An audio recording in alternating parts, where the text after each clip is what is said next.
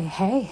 Uh, Welcome back to Journey Through Her Eyes, I suppose. I'm not sure if I'm going to tack this on to my last podcast or, set this up as another episode because I'm just not sure how long this thought is going to take. So in the last recording, I made a statement right towards the end of the recording where I said, some of you, may relate to this and some of you may attack me for it, and that's cool. And what I was thinking about that as I went to, get showered and get ready for my day, is that statement literally came from a place of fear. The preceding thought that entered my mind just before I made that statement was, some people are going to attack you for this. That's one of those, what Brene Brown calls those little gremlins, I think, that says people are going to hate you for this. And they're going to attack you for how you are admitting that you treated somebody. And that brought on a tremendous amount of fear because I'm being very vulnerable in sharing these things with you. It's scary to share these things because I don't want to be judged harshly. I'm human. I make mistakes, and I know that, and I accept that about myself.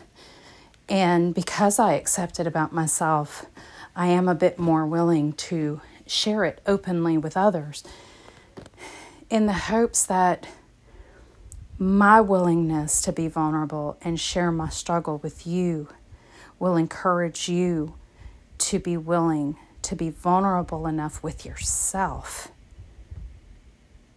to admit the areas where you need growth to yourself. You don't always have to share it publicly or with another person. I find it very helpful for me to share it with another person, particularly someone that I interact with on a regular basis, because for me, that's accountability.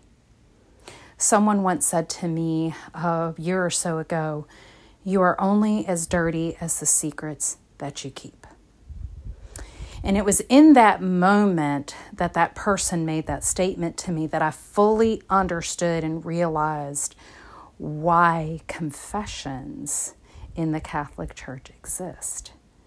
Because when you tell another person about something or a place where you failed, it keeps you accountable because now you know someone's watching your behavior.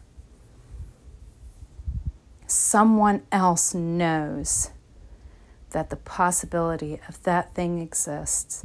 And that for me is enough to keep me on the straight and narrow. That for me is enough, knowing that someone that I know, love, and care about, or people that I interact with on a regular basis, if I know that they know that I did this thing and I don't like it, I'm going to make that much more effort, especially in their presence or someone else who may be in their presence. I'm going to put more effort into altering that behavior because someone else is watching. But the reality is that someone is always watching.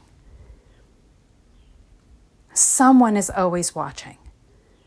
Whether you believe in God, guardian angels, ancestors, whatever your belief is, someone out there is always watching what you're doing. There is always accountability available, even if it's for yourself, to yourself. And my agreement to myself is to learn to become accountable to me so that I don't have to rely on others to police me in that way, even if they have no intention of policing me. But I'm still using that person as a tool to police myself And I need to become accountable enough to myself to not ask someone else to do my dirty work for me. And I did that with a lady in one of my groups. I was struggling with drinking not too long ago. It's a problem I had a severe problem with in my 20s. I was a very high-functioning alcoholic. I had been hospitalized several times for alcohol poisoning. I would routinely go to work drunk because I was drinking the night before. I didn't get enough sleep, and I still pushed myself to go to work. And there was a point in my life where I stopped and I realized, and I asked myself, and I said, Jay, do you realize how many people you could have killed by doing that? So when I saw that behavior beginning to reemerge, my initial response was to stop going to group functions so that I'm not tempted. What I did instead is 2 of the groups that I go to, I told one person. I said, listen, this is what I'm struggling with. And I just need someone else here to know. Even if you're not watching me, I'm going to believe that you are, and that's going to help me keep accountable to me.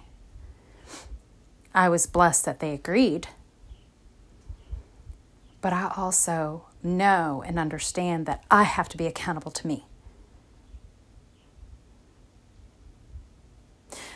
Circling back around, the statement that I made, calling people out on attacking me, I have the expectation of that because that's sometimes what people do. But in doing that, I'm basically inviting that behavior in because I'm calling people out on it. And I call people out on it in the hopes that they won't do it because, like the underlying belief is that if other people know that I'm punishing myself, maybe they won't punish me. That's where that statement rooted in. So I just wanted to share that afterthought with you.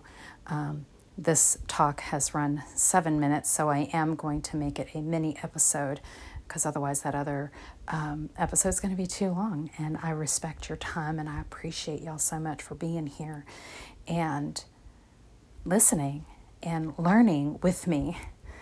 So thank you. I love you. I appreciate you. Thank you for being here for another episode of Journey Through Her Eyes. And I'll see you again or talk to you again on the next episode. Y'all take care. Bye-bye.